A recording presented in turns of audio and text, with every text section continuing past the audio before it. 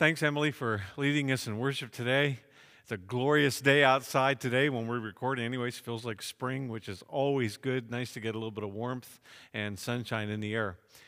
Today is a final message in this whole series called The Defense Rests. And I'd like to talk about how I came up with this title because, I'm sure sometimes you wonder, where did King get this crazy idea? Several months ago, I found myself in a situation where I was basically judged in an area of my life and my ministry that's very, very important to me. I take my calling very seriously, and this kind of went after that.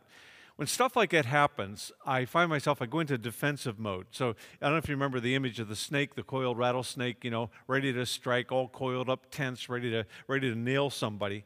Anybody ever been there besides me? Of course you can. I can't see your hands, but I know you have. When you're in defensive mode, you see, you kind of unleash the junkyard dogs, you put up the barbed wire, and everything like that. And in your mind, you sift through, whatever the things that you see as accusations and as judgments, and you go into defense mode. The problem is that this disrupts your sleep. At least it does mine. I go to bed, and instead of, finding myself, hearing a lullaby, I'm in the courtroom, instead of finding Mr. Rogers, I find Judge Judy. And so, you just go after it. You're putting up this brilliant defense. And if you only knew, and if you only realized, and you go on and on and on. And one day, what happens is it steals your sleep. It kind of wrecks you, on any given day, you find yourself preoccupied with it. And I finally got to a point where I just said to myself, the defense rests. The defense rests. And it kind of stuck. And I thought about that, and I thought, well, what if that happened? I found that I'd have to repeat that to myself, because I'd go back into courtroom mode, and I have to say, can the defense rest? The defense rests. Now, here's the deal. I've been there before, and I'm guessing that you have been too. The hardest thing that I find when I'm in there is that I have to listen. Actually listen to what people say. Listen to what the criticism actually is, okay? Because it's important for you to listen to it instead of just reacting to it. But instead of just listening, see, people are going to put, all kinds of labels on you. You go through life, you'll find somebody you look shabby, you look disheveled, you're dumb, you're fat, you're lazy, you're bald, and so on. And what you have to do is you listen, but you have to peel off the labels and make sure that they're not sticking in the middle of your forehead, because if you don't peel off the labels, then, well, it can wreck you, and you can judge yourself, and you can sit in that defense seat. Now, the truth is that people like to judge. Heck, we like to judge. I've done it, and so have you. Why? What is the big deal about judging? Well, judging, when we judge other people, it kind of implies that we have superior taste to them, that we're a little bit better than them, and that's precisely the problem. You see, to judge someone means that you have to put yourself above them, and then they become the lowly peon, that you're actually judging. It's dangerous to sit in the seat of the judge. It really is. And that's what Jesus points out. But it's also dangerous in this little chair to sit in the seat of the defense, the accused, the judge. See, if you sit here in this seat for very long, something happens to your soul. You begin to take into your heart, you begin to take into your mind what's been said, and something happens over time that can actually twist and actually pervert your life. Now, to understand Jesus' words, you have to understand that he came from a culture, basically a religious system, where they had religious lawyers, Pharisees, scribes, all these people that saw themselves as basically being responsible for keeping people in line. And they wanted to keep Jesus in line too, except for the fact that he's the Son of God, okay? So you don't tell the Son of God what to do. By the way, religious people have a tendency to judge other people. And I'm telling you, first of all, it wasn't what Jesus did. Secondly, it just drives people away from God. It just drives them away. They think, I don't want anything to do with them or with them. And that's why Jesus said, do not judge others, and you will not be judged. For you will be treated as you treat others. The standard that you use in judging is the standard by which you will be judged. So it's not like this could happen theoretically. It's like, this will happen. And, again, my amazing artwork, and this is how I came up with it, okay? So, you get somebody, you're just going on and on, why can't they, and why don't you, and you're throwing out this judgment, and Jesus is saying, man, this thing is coming back for you like a heat-seeking missile. You will get judged. That's what Jesus is saying. Now, how many of you think that what Jesus says here in this passage, do not judge others and you will not be judged, that's just mysterious? Like we need to parse the Greek, we need to figure out what it is. It's all so fuzzy and unclear. Right? I mean, you can parse the Greek. The word that's used for judge is krinos, which basically is the root word for critical or to criticize. We all understand that. I mean, we've all met at least one critical person. But this isn't that hard to understand. It's really not that hard to understand. And it's not hard to understand why Jesus deals with it and talks to it so sternly. I mean, you think about judging, Is judging about loving God? Well, no. First of all, he said not to do it. Secondly, he's the judge. Is it about loving others? I mean, do you feel loved when somebody judges you? No, it's not about that. Then that leaves loving me. It makes me feel superior. It makes me feel bigger than I really am. It makes me feel better than I really am. And the problem is that is called pride, which is why we do it. Now, we release the junkyard dogs when other people go after us because we're thinking to them, ourselves, well, who do you think you are, And unfortunately, what happens, that creates kind of this reaction in us. It's the coiled rattlesnake, Like, you strike me, you hurt me, and man, I am going to sink my fangs into your leg, and you're going to wish that you hadn't messed with me. So Jesus talks about it several times, and in this next passage, basically in Luke 37, he kind of gives some correction to it. And he says, do not judge others, and you will not be judged. Do not condemn others, or it will all come back against you. Basically the same thing. And in this, forgive others, and you'll be forgiven. In this quote, Jesus gives the alternative. Jesus gives the antidote, the antivenom, okay? So we're going to talk more about that later. Now here's the question. If Jesus specifically said, don't do this, don't judge, why would we think it's okay? Well, it appeals to so many other parts of us, but it appeals basically to our pride. See, if we judge other people as being less capable and less discriminating and less talented and less biblical and less pleasing to God and less intelligent, it makes us feel superior. Now, we love feeling superior, right, to other people. Now, there are some other factors that figure into this, okay? There are some of you, I suspect, who are listening, and part of your job is actually you have to make a judgment call, okay? If you're a teacher, you have to judge your students in some sense. I mean, at some point, you have to give them grades, right?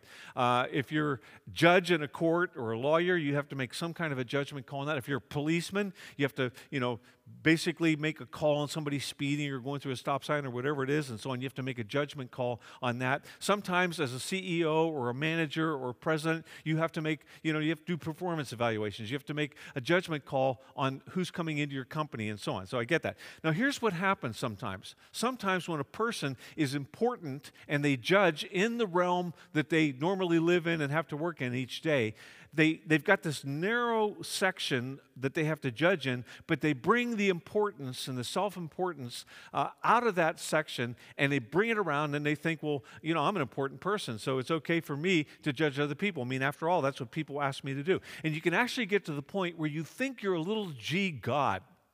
Remember, we talked about the God of me, and there are people, and the problem is that the more power you have and the more you do this, the bigger that you actually think you are. Now, here's an example, okay? And I don't want to offend anybody with this, but take Donald Trump as an example. Now, whatever you think of his politics, before he went into office, he had this reality TV show called The Apprentice, okay? And his role was basically to look at people and their work and to evaluate them. And then, of course, there's the chronic, or the classic, you're fired, okay? Now, does it make sense of his reaction, in all the headlines and all the junk that went on, when people in the United States basically said to him, you're fired. we're going to bring somebody else in. Most people, and here's the deal, most people who know how to hand out the judgment and hand out the criticism, they don't know how to take it. They don't know how to take it at all. Now, what Jesus says here is a warning. And it's basically about using discernment, not judging. It's not a command to check our brains at the door. I mean, if you have kids and you have to bring somebody in who's a babysitter, there are some people who should not babysit your kids, okay? You know that.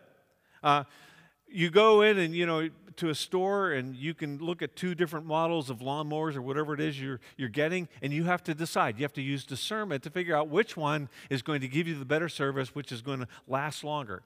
There are some people that you shouldn't let date your daughter because you'll be sorry that you did. There's some people that you shouldn't let manage your money. So you do have to, he's not saying check your brain at the door. What he's saying is use the discernment, don't twist it into judging other people. And Jesus' guideline here, if you read on, is if you want to help other people, you got to check your heart. You got to figure out what's really going on there. That's why he says, and if you read on in this passage, he says, if you're going to go picking specks out of other people's eyes, little pieces of sawdust, he says, you better check the lumber yard that's in your own eye. Like, if you think that you're called to go and pick specks out of people's eyes, why are you doing that? Why are you doing that? And when it gets into our motives, that's where sometimes it really gets messy because of the fact that we're basically doing it because we like to do it rather than helping a person. So here's the call on this. Judgment, knowing the facts without discernment, is dangerous, and it's also destructive.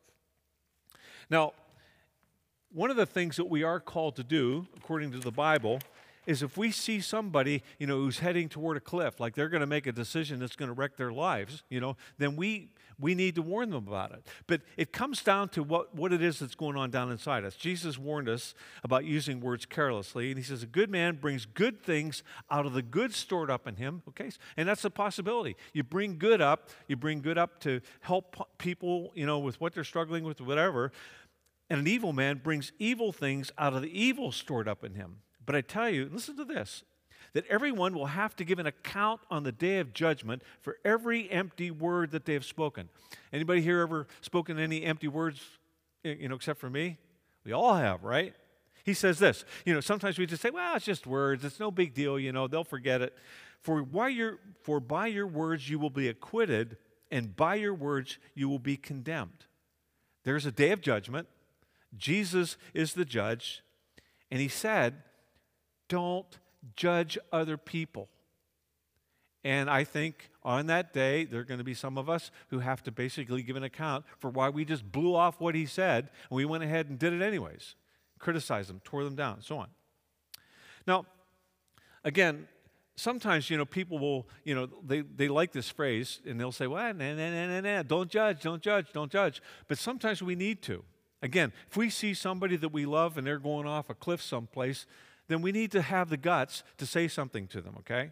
Now, people who know me well would say that I'm not all that good at confronting people. And as I thought about that, I realized it's not because I'm such a kind and wonderful person and so on. It's because I'm worried about what other people will think of me. And that's just selfish. Sometimes we need to set ourselves aside and we need to warn somebody that we love. Let me just step into something really messy here, okay? Some parents, want so badly for their kids to like them, and have them as their big buddy dad or big buddy mom, and stuff like that they don't stop bad behavior. And if you don't stop bad behavior with your kids, then what happens is other people don't like them. Other people don't want them around because they're out of control. And I'll tell you, kids have enough disadvantages in our world without loading that onto them. We live in a world system that basically says, well, if you think it's okay, qualified by if it's legal, then just go ahead and do it. Well, there's lots of things in life that are legal. Cigarettes are legal, booze is legal, fatty foods are legal, being a critical person is legal, but they're lethal in terms of sometimes your health and sometimes your relational world. Now, here's the point. Love doesn't let other people destroy themselves without even giving off a warning. So let's just Keep that in mind as we go along. This is another one of my marvelous drawings here. Love doesn't judge recreationally. Just going out and throwing it out there because it makes you feel better or makes you look big. It doesn't let other people self-destruct. And love knows the difference. Love knows the difference between the two. Now, let me get right down into kind of the messy part of this message. And it's something that you need to hear. It's something that I wish that somebody had told me years ago, okay? Let me put it like this. Let's say that this little chair here, let's say this big chair here is the judge's chair. And this is the big cushy chair and so on. And from this chair, you judge the people, you tell them where they ought to do and tell them where they ought to go and so on. You're the judge. You're Judge Judy up here and you're telling people that they're idiots and whatever it is that you tell people when you're in the judge's chair. This little chair here, let's say that this is the defendant's chair, because when you're in the defendant's chair, when you're being judged, it makes you feel really small. It makes you feel insignificant. It makes you feel defensive because you're in this little space and you get this person who's sitting here in this big chair and they're judging you. Now, it's dangerous to sit in this chair where you're judged for a very long time. And I'll tell you why. It's because of the fact that over time, if you just sit there in this chair, it'll change how you act because you'll be trying to conform what you do to other people, and it changes many times how you feel about yourself, and sometimes it really works on your soul. It can destroy how you see God. Now, before you're the one, let's say you're the one sitting in the defendant's chair and you're being unfairly judged by other people. What do? Because you're in the chair. Other people are making calls on you. At some point, if you're not already sitting here, or if you've never sat here, you will sit here. Because every person on the face of the planet does. And it will likely be, somebody judging you that you already know, somebody that you're in a relationship with. And they'll, visit your home and you're too rich, or you're too poor, or you're not good enough for their son or their daughter. Or the way you're raising their kids isn't the way, that you ought to be raising your kids, and mommy and daddy-in-law know better than that, and so on.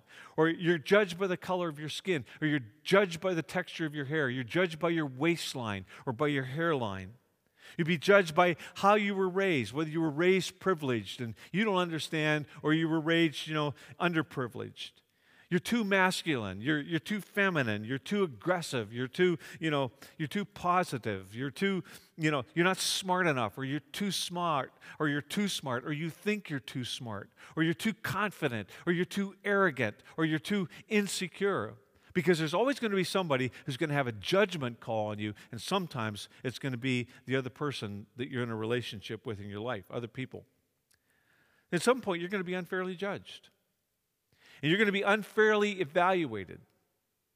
And you want to get up and tell your story and tell why it is that you did what you did and why you are like you are. But even if you could, you see, people don't want to hear it. And you will sit in this seat and you will be unfairly judged. Sometimes you'll get accused of doing something illegal at work, and you'll know you're innocent. You'll know that somebody else is kind of making you out to be the scapegoat, for the company.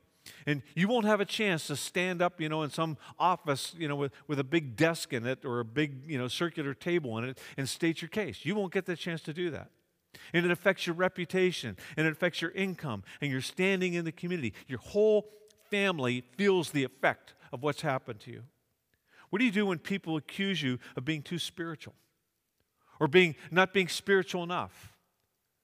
Or, Bible thumping, because you talk about God. Or being an agnostic because you don't talk about Him enough, What about when people unfairly accuse you of being immoral when you aren't? Or not moral enough? Or you drink too much? Or you don't drink at all? And I'll tell you, on and on and on it goes. And when you sit in this seat and you get judged or prejudged, what are you going to do? How are you going to respond to that? Because if you sit here too long, as I mentioned, it begins to affect your behavior. It begins to affect how you see yourself. And the choice that you have when you're there is whether you respond or whether you react. And your temptation, the strongest temptation inside, is going to be react to it. Let me just give you a couple personal examples. Some of them you know. When I was 11 years old, I visited my friend Steve's grandparents' farm. So we went out there, and his uncle asked me if I wanted to ride on the tractor. And I said, sure, I'm 11 years old. I like tractors. So I climbed up on the tractor, and Steve's uncle said 4.5 words that I never forgot. Boy, you've got big legs. You've got big legs. And I'm telling you, that rang through my head every time I looked in a mirror. Big legs. You go into high school, when you're, and when you're image, 9th grade, 10th grade, whatever it is, and it's like really bad anyways, and you're walking down the hall, and instead of just feeling normal, it's like, here comes big legs, thunder thighs, buildings are losing people, pieces of brick, children are running for cover, And the question that I didn't ask was, is it true? Or is it just a label? Move ahead, a number more years. I think I've told you about this one too. It was a year in the ministry, when I got this 9-page letter from the senior pastor I work with. So Lori's in the hospital. She's getting surgery, and he sends me this big, long letter, plops it on my desk, and so on. And the essence of this whole letter was that I wasn't a leader, that I wasn't working enough hours, that I really, didn't have what it took to be a pastor. Now, I respected him, and I still do, but I'm telling you, that went right into my soul. And the defense team, my word, they jumped into action. If the glove does not fit, you must acquit. Ken's running the youth ministry and the Christian education and evangelism, small groups and visiting people and working, on a seminary degree, and do you know how many hours he's worked a week? Do you realize that he's only, hasn't worked less than 49 hours? And it went on and on and on. And I'm telling you, something happened in my heart that day. And I was hurt, and I was angry, and I was resentful, and I was defensive, okay? Something in me said, I will prove that I am called of God to do what I'm doing. I will prove that I am worthy of this job. And I'll tell you, I went into overdrive. And, overdrive led me into workaholism and stole time from Lori and my kids, and it was about me proving, that my worth. So there, look, I'm worth what you're paying me. And almost blew up my marriage. See, whenever anybody's told us that there's a deficit in our lives, that there's a pothole in our lives, we will kill ourselves trying to fill the pothole, trying to even things up. And here's what you need to remember. And I wrote it down here because I want you to remember this. This is so important. And this isn't mine, this isn't original with me. I read it from Andy Stanley, okay, some of his writings. It's difficult to not give the people who judge you power over you. And that's what happens when you go into defensive mode. I just want you to imagine Jesus, getting all defensive. And we talked about him and what he went through and how he had done these miracles, and he was judged and judged and judged. So he's on trial for his life, okay? And in the middle of this trial, he stands up in front of Caiaphas and the Sanhedrin yelling, this trial is illegal. You know it. You knew it when you brought me in here. And you're not here to find the truth. You're here to condemn me as a criminal, and you plan to execute me anyways. You don't care about justice. You don't care about holiness. You don't care about God. You're a bunch of hypocrites, and you're here to protect your money and your position, and you're standing with your people. And God will destroy you for what you've done to me. I'm God. I know what I'm talking about. Oh, it'll all be true, okay? But Jesus didn't say a word. Not one. So he gets dragged in before Herod, and Herod's been thinking, ooh, I've been waiting to get this guy in here. Like I want him to walk across my swimming pool. Remember Jesus Christ Superstar? I want him to do some magical trick, and dazzle me with it. Jesus didn't say a word, and he was frustrated with him. So he puts a robe on him, sends him back to Pilate. Jesus gets before Pilate, and Pilate says to him, he says, don't you hear all these accusations? What do you have to say for yourself? Jesus didn't say a word. In fact, if he did anything, he reached out to Pilate. He's on the cross, and people are mocking him and flogging him with their words and hating him. And he didn't berate them. He didn't tear them down. He spoke to his Father. And then he reached out to John and asked him if he would take care of his mother. And then he spoke to the thief on the cross next door. See, Jesus was God, and he had an infinite amount of relational intelligence and wisdom. Now, I'm not God. Neither are you, okay? But that means that we don't want to give the wrong people power over us. And if we don't want that to happen, we're going to have to think very carefully about how we respond instead of reacting to judgment. And if we don't, we will react. We will react. And I'll tell you why. You may, wind up like me doing things that hurt you, hurt your health, hurt your relational world, and so on, because people can't control their mouth, because people need to judge. Sometimes we just do it recreationally. We just throw words out there and don't even think about them. When I was in Pennsylvania, there was a girl in our church who almost killed herself, with anorexia nervosa because of a careless, comment that her dad made about her weight. He didn't know he was doing it. She sure did. She thought about it every time she looked in the mirror. How you think about yourself and who you are and what you're like is such a sensitive thing that you cannot sit in the little seat of the accused, the judged, the defendant, without it affecting you. And then when it affects you, it affects other people, just like my workaholism affected my family. It's going to happen. And that's why Jesus would say clearly, don't judge, or you'll be judged by the same standard. He warns us about that. So again, what do? Do you abandon who you are so that the person who's been judging you and saying stuff about you, that they can feel smug and think to themselves, well, I was right after all? Is that what you do? Do you just pretend, that what they've said doesn't bother you at all? You got thick skin and you can just, be real stoic about it? Because the alternative to that, you see, is stuffing all these angry, hurt feelings down inside. And after a while, they're saying, hey, banging on the inside. We don't like it down here. It's dark down here. Let us out. And some bad stuff can happen. So what do? Go on the attack? Just go into this little prison that you create for yourself and just stay angry and bitter? Some people do that. The context of this series has been the record of the last year of Jesus' life. So he got judged. He was a perfect life, lived a perfect life, and for the entire 3-year ministry that he had, he was misjudged relentlessly. People said all kinds of stuff about him. He was called a drunkard. He was called a blasphemer. He was called a false prophet. He was called a fake. He was called demon-possessed. You name it, and he was called it. So what did he do? When he hung on the cross, the judgment just kept coming in the form of hatred. He's still being flogged with all this stuff. People spitting on him, saying, do another miracle, get off the cross. What did he do? Well, I think you know the answer, but let me just read it for you, okay? When they came to a place called the Skull, they nailed him to a cross, and the criminals were also crucified, one on his right, one on his left. And Jesus said, Father, forgive them, for they don't know what they're doing. You get it, right? Jesus did what he asked us to do. Right at the very beginning of his ministry, he said, you've heard the law that says, love your neighbor and hate your enemy. But I say, this is what he did, love your enemies. Pray for those who persecute you.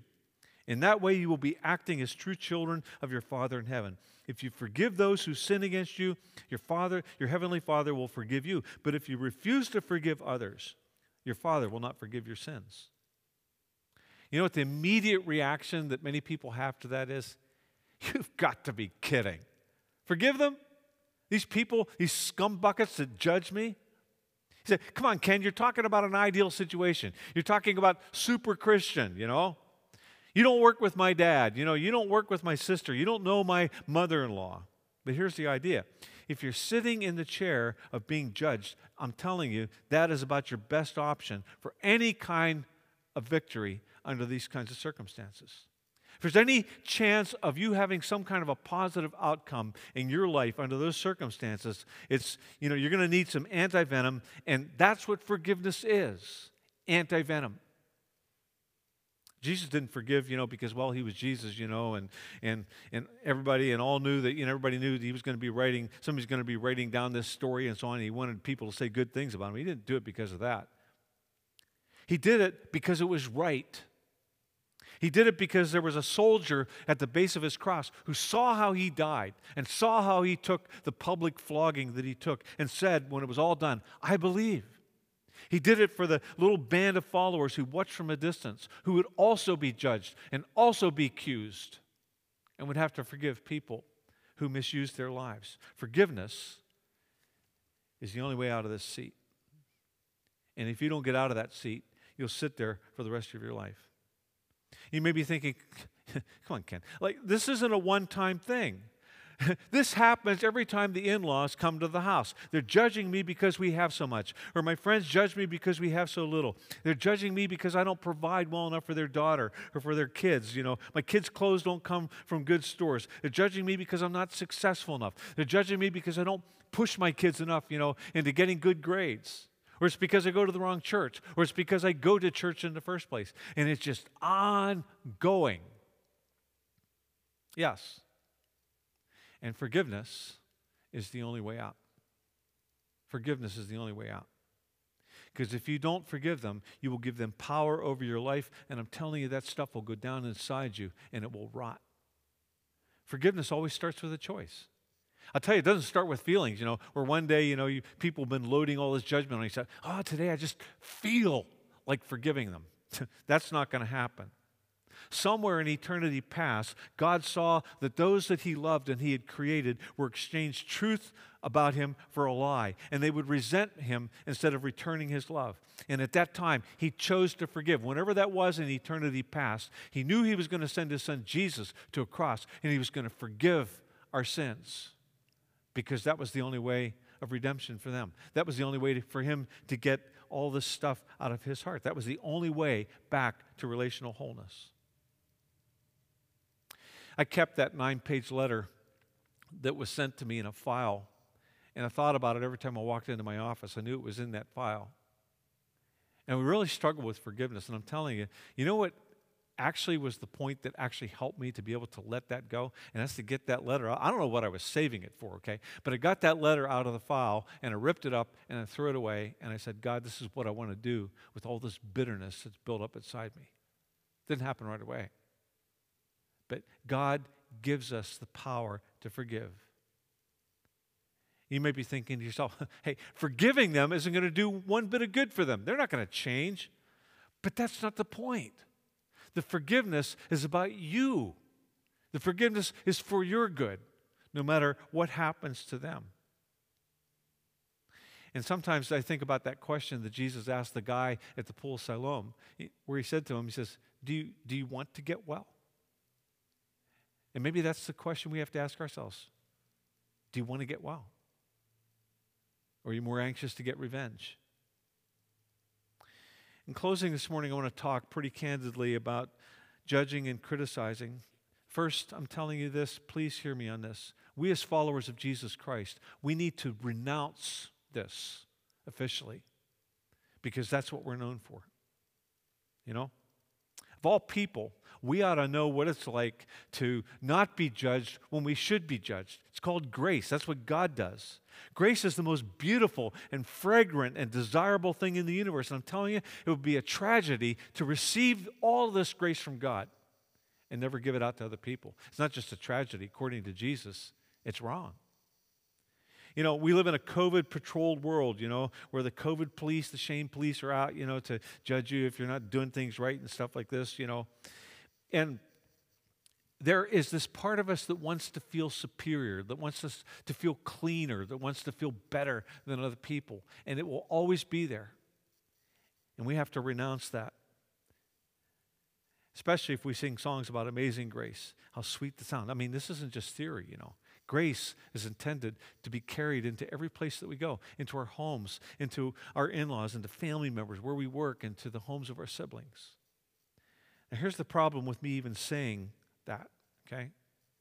I have judged and criticized.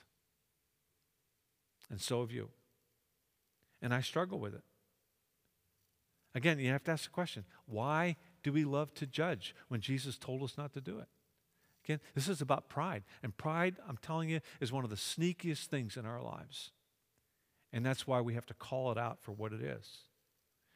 We judge because we truly think, that our ways are better than other people's ways and that the way we think is higher and more intelligent. God had something to say about that, In Isaiah chapter 55, he says this, he says, as the heavens are higher than the earth, so are my ways higher than your ways and my thoughts than your thoughts. That's his prerogative because he's God. I am not God. And sometimes it's helpful to look in the mirror and say, there is a God and it's not me. There is a judge in this universe and it's not me. So let's just call it out in all of its ugliness, okay? The only way to deal with this stuff, is to call it what it is, which is sin, and to humble ourselves before God. See, we get a choice. We either humble ourselves before God, or, what he does to people who won't humble themselves, he has to humble them.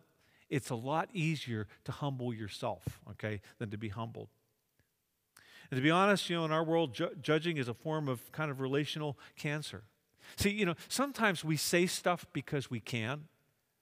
You may have a son-in-law and you think, he's good, but he would be better if he did this. And so, you go after him. And you can say stuff to him. You can say stuff to your daughter-in-law. You can say stuff to your neighbors. You can say this stuff, okay?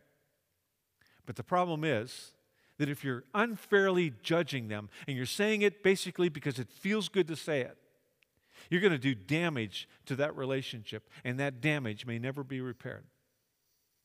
And someday when you're old and you want to see your grandkids or you want to see somebody else and you have damaged that relationship because you just wanted to judge, because you wanted to say and needed to say what you wanted to say, it's not going to be there.